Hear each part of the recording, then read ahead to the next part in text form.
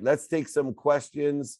I will start online. Jake, who's going to come up after I take this first question? Question on Clubhouse will be from Raul. So, Raul, please prepare your. Awesome. Thank you. Here we go. Online. Who taught you the most about gratitude? Wow. My mom. And I'll tell you why. Because since I was little, my mom would make me say thank you before I went to bed and when I woke up. If I came downstairs without an attitude of gratitude, she would send me back up to my room and tell me to list out what I'm thankful for again and then come back down. It's amazing to me that before I was 3 years old, I learned the magic gift of the entire universe that would have the biggest impact on my life. And somebody told me, make sure you say thank you. Make sure you think thank you. Make sure you do thank you. All of the practices and adherence to that practice were created from the earliest memories that I have to be a grateful and gracious person. So thank you, Mom. Appreciate you. You add value to my life. I'm happy, healthy, and I love you as well. I know she's on here along with on our webinar. Over 50,000 people registered for gratitude Thanksgiving training here today. That's amazing. So thank you. And please join me in the gratitude challenge. We can create a collective consciousness of gratitude. All right, Raul, you're up. Yeah, David, thanks so much for having me on stage. Yeah, and really love what you've been talking about gratitude, and just want to know what has been the best part of your gratitude journey so far. The best part of my gratitude journey is the ability to take what may have in my own mind destroyed me and given me the capability of finding the light, the love, and the lessons in it. So, if anybody would have told me when I was in my 20s and a multimillionaire that, I could survive losing everything because my whole identity was by my bank account.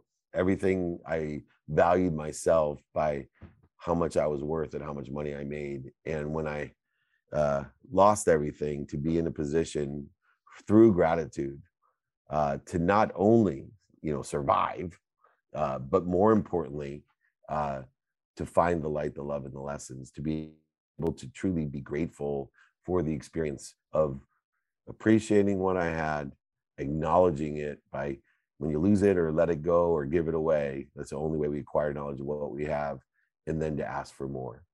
And so without that experience, I don't think I would understand the power, the depth, and the superpower of that perspective and adherence to the practice of gratitude and how it can change people's lives.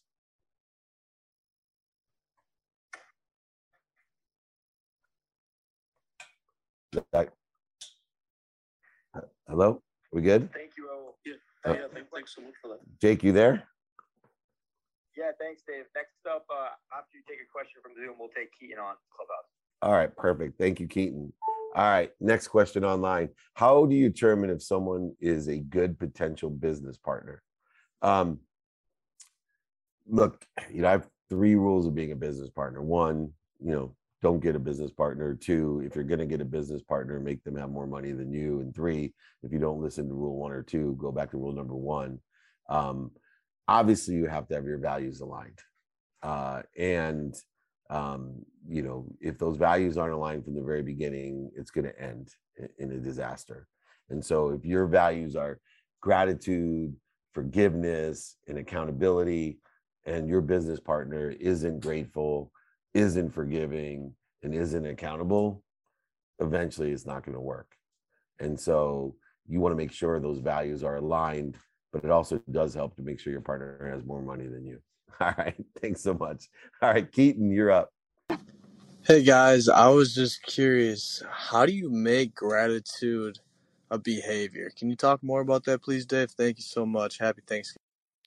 Happy Thanksgiving, Keaton. And, any behavior, good or bad, is an aggregate and an accelerant upon itself, right? Einstein had it right and applied to compound interest, the rule of 72, but that applies to behaviors.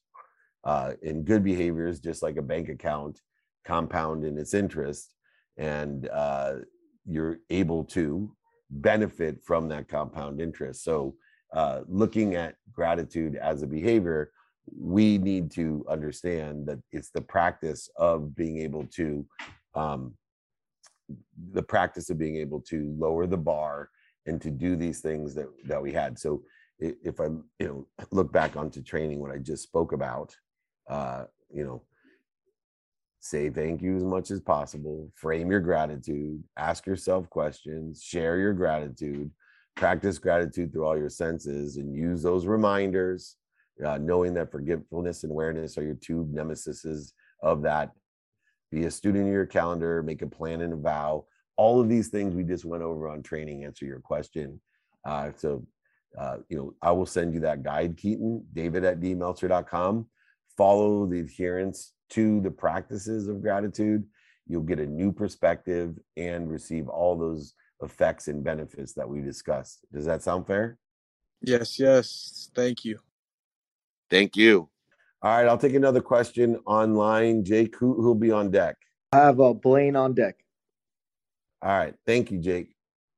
All right, what's the difference between being thankful and being grateful? It's a great question, by the way. So being thankful is by event, circumstance, or incident, and being grateful is a being. So thankful is a particular incident, circumstance, or situation I am thankful for. Gratitude is the superpower that we use in order to be thankful for everything. And so thankful is the action of gratitude, which is an attitude or an emotion or a superpower. And I think that distinction is good to know, because just because you say thankful, you thank someone for opening a door, doesn't mean you live in the attitude of gratitude, doesn't mean you have a mindset, a heart set, and a hand set of gratitude. That just is a circumstance, an incident. It does not help. It does not indicate that you have the practice and adherence to gratitude, but it's a great start. And it's what the more times we utilize thankfulness builds on that platform or that experience or that attitude of being grateful. All right, next up, Blaine, what do you got? So my question is, what's something that you weren't really grateful for at the time, but today you're really, really grateful for? I know this is going to not sound good, but I have to be honest. I was not grateful for my marriage in the first 7 years of my marriage. And the reason I say that is because I'm overwhelmed by how grateful I am to my wife and for my marriage. And it's, the non-negotiable next to my health first, my family's next. And,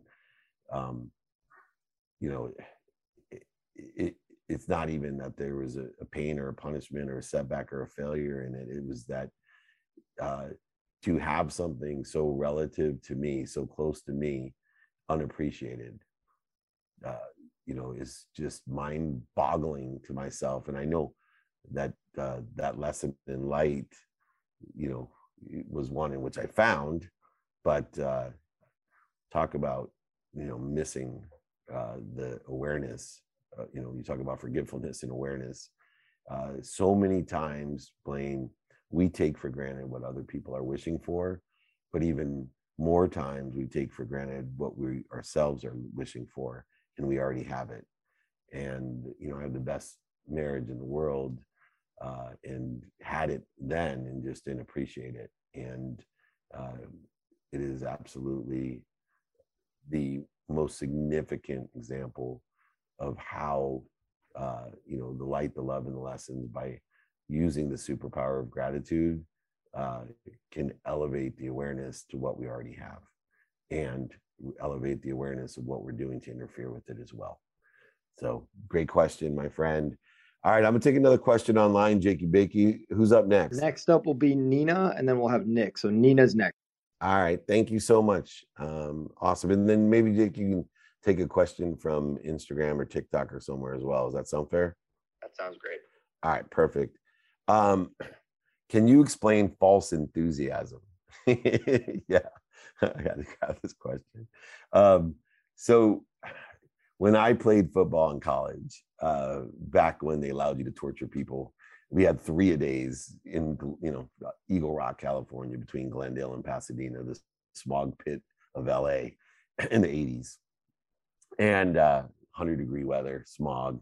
Anyway, by about the fourth 3-a-day that we went through, waking up and being on the field, you got to be up at 5, where thank goodness I wake up at 4, because they would pound the doors with shoes and pots and pans at 5 a.m. after 3 practices the day before.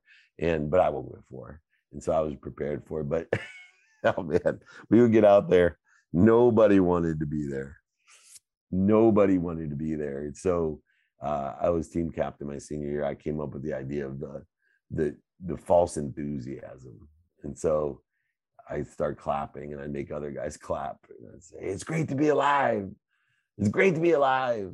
It's great to be alive and be a tiger. And I'd scream, it's great. And everyone started screaming. And lo and behold, through this false enthusiasm, the false belief of entheos, of being connected to God, entheos, right? The genius, the expression of God coming through us,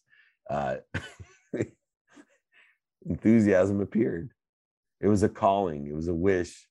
And by yelling out, it was amazing how the human body, mind, and soul responded to the false enthusiasm and made it real. And so I instituted this idea of false enthusiasm into my own life and talked my way into existence. I talked my way through the interference to find the light, the love, and the lessons. False enthusiasm is a great mechanism in order to open the door, clear the interference, and allow yourself to find the real awareness of enthusiasm. Because why? We are already happy, healthy, wealthy, and worthy.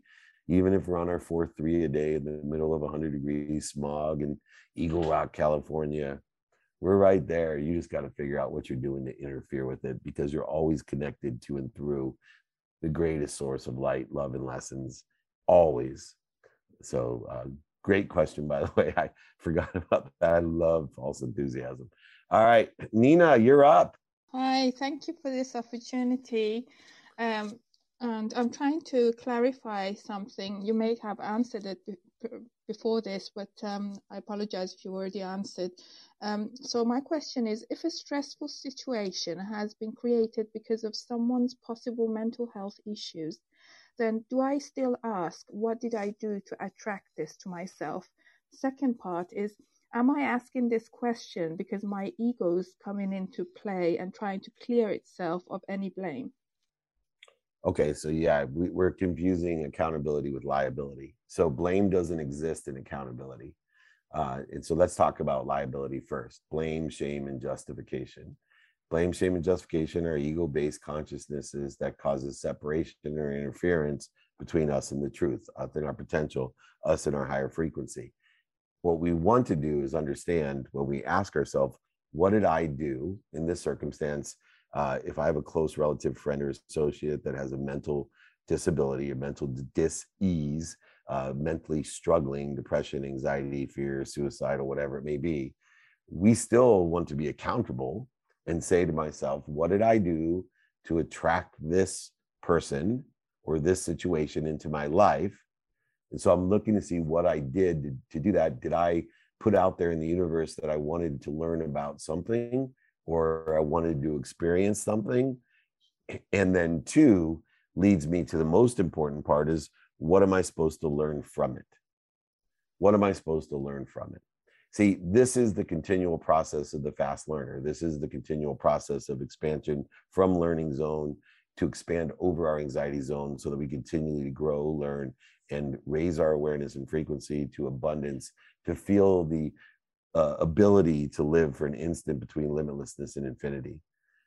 Don't confuse accountability and liability. Liability is an ego-based consciousness of blame, shame, and justification. Those will exist and they will rear its ugly head, which is why triggers are one of the mechanisms of adherence to the practice of gratitude. But what you want to do is start seeking, see, the purpose of asking ourselves, what did I do to attract this to myself isn't a liable statement. It's not, what did I do? I'm being punished, right? I'm being punished. What do I do? I blame myself. No. What did I do means it's opening the mind, the heart, and the soul to finding the light, the love, and the lessons. See, when we start taking accountability that we're exactly where we're supposed to be and start asking ourselves, what was I asking for? What was I wishing for to learn, right? To grow, to accelerate? What was I looking and wishing for to be protected and promoted by having this person in my life with this mental disability?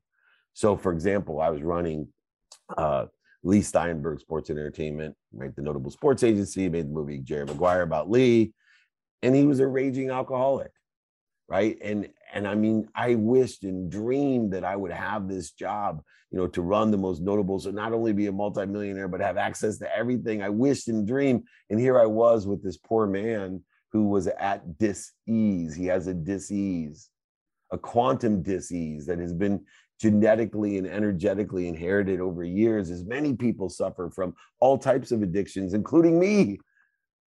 But I asked myself not to blame, shame, or justify, but what did I do? What was it that I was thinking, wishing in order to learn or to grow or expand? And this shift in the mindset, this shift in the paradigm of I'm happy, healthy, wealthy, and worthy. What am I doing to interfere with it? I'm learning to ask and wish for the right things and know that when the things come to me, they're all the right things. And they just come in a way to promote or protect me, not to punish me. And that experience has changed my life. And Lee's one of my greatest mentors, and he's sober now. And we both have benefited great from the light, the love, and the lessons of his dis-ease. And it has helped cure mine as well. So thank you, Nina, for understanding the difference between accountability and liability. What a wonderful question and an important question for everyone to be grateful for things that we might feel liable for with blame, shame, and justification. Have a wonderful Thanksgiving. Thank you. Happy Thanksgiving for you both. Thank you. You're awesome. All right, Jake, you got a question from IG or TikTok? I've got a TikTok question here from Mimi. The question is, what characteristics or traits do you believe successful people have in common? Oh, that's easy. So the characteristics, right, are gratitude, which is why we're having this gratitude challenge, which everyone's going to email me about, david@dmeltzer.com. That's why we got the gratitude guide. But gratitude, forgiveness, accountability, which we just discussed with Nina, and inspiration. That means they have a desire that they must be what they can be. If you're grateful, forgiving, and accountable, and you have a desire that you must be what you can be, you will always do your best, or most of the time, almost always do your best. You will learn lessons, and you will have fun. You will make a lot of money, help a lot of people, and have a lot of fun. Gratitude, forgiveness, accountability, and that desire that you must be what you can be. That's what I think are the major characteristics. And a faster learner is going to get there faster. So I could throw that new one in there. Be a faster learner. Become a faster learner. Learn faster and faster and faster. The faster you can learn, the more lessons you learn. The more lessons you learn, the better you'll be. The more you expand and grow and accelerate towards what you want, the more you'll be able to clear the interference between you and what you already are. Be a fast learner. Have gratitude, forgiveness, accountability, and have the desire that you must be what you can be. Jakey Bakey, I'm going to take on another question online, and then maybe we have someone else who will come and ask a question. Yep, that'll be Nick after you answer a question from online. All right. Thank you so much. What do you consider to be your biggest strength, and how do you use it in business? Consistency. So adherence. Consistency is my biggest strength. And I use it to learn fast and faster, and even faster than that. Adherence and consistency are my superpower because I am aggregating and compounding and accelerating all the time and learning all the time and growing all the time and raising my frequency. I can only at a vibrational state, be aware of that which vibrates equal to or less than me. So I'm consistently raising my vibration. I'm plateauing and growing, using the 5 daily practices, knowing my what, my who, my how, my now, and apply my why. All, by the way, will come with you on the Gratitude Challenge, david@dmeltzer.com. I'm going to keep on pumping that in there until you actually email me, david@dmeltzer.com. Please join the Gratitude Challenge. Please get my book, audiobook, ebook for free. I'll send it to you, sign it, please. But my biggest strength has to be adherence and consistency, because you got to do things again and again and again. 2 minutes a day is worth more than 2 hours on a Saturday. I am maximizing the man-made construct of time and productivity, accessibility, and gratitude with the speed of thought. This is the biggest strength that I have.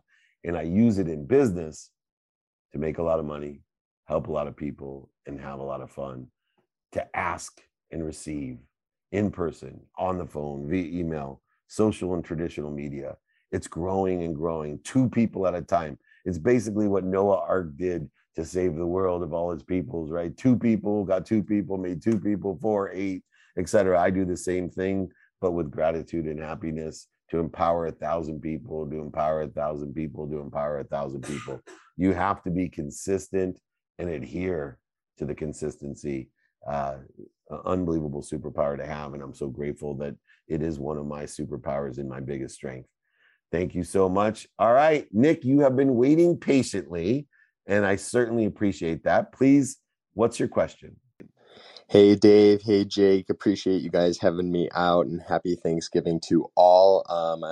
Building off of the training and kind of in light of the holiday this week, I love the gratitude, love all of that stuff. Really, really helpful. But what are maybe some actionable kind of steps or tips that you have for how we can go out and spread kindness in our communities, or help create a kinder consciousness to share with all around kind of this holiday season?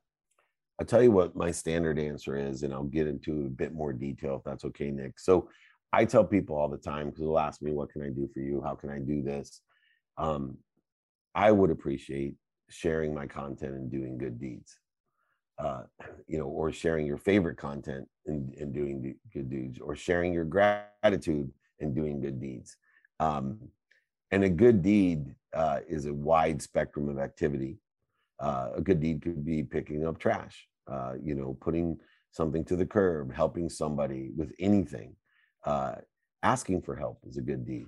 Why is asking for help a good deed? It's one in which a lot of people don't think about.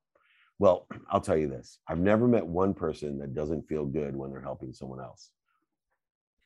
But yet, we are too afraid to make other people feel good by asking them for help. So share my content and do good deeds. Ask for help, give help, pick up trash, whatever it is. It's that simple. It's as simple as saying thank you. That's why I have the 14-day gratitude challenge, so that everybody can experience these granular practices of knowing that when I'm helping or asking for help, I'm doing a good deed. I'm being grateful. I'm acknowledging. I'm appreciating. I'm asking. All of these things allow us to add value and to raise our awareness of what we have, and to ask and to build more, so we can give more and receive more, and then give more and receive more. Not giving to receive as a negotiation, a trade, but simply to acknowledge what we had and to expand so we can receive more, so we can give more. Most people learn the more we give, the more we receive, but they don't say you can't give what you don't have. So you got to ask for more. We got to be comfortable asking, and know that asking is a good deed. Asking is a good deed. Make somebody feel good and ask them for help. You feel good when you're helping others. Why are we so afraid to help other people feel as good as we feel when we help? It doesn't make any sense. So use this practice. Please, Nick, get my practice guide.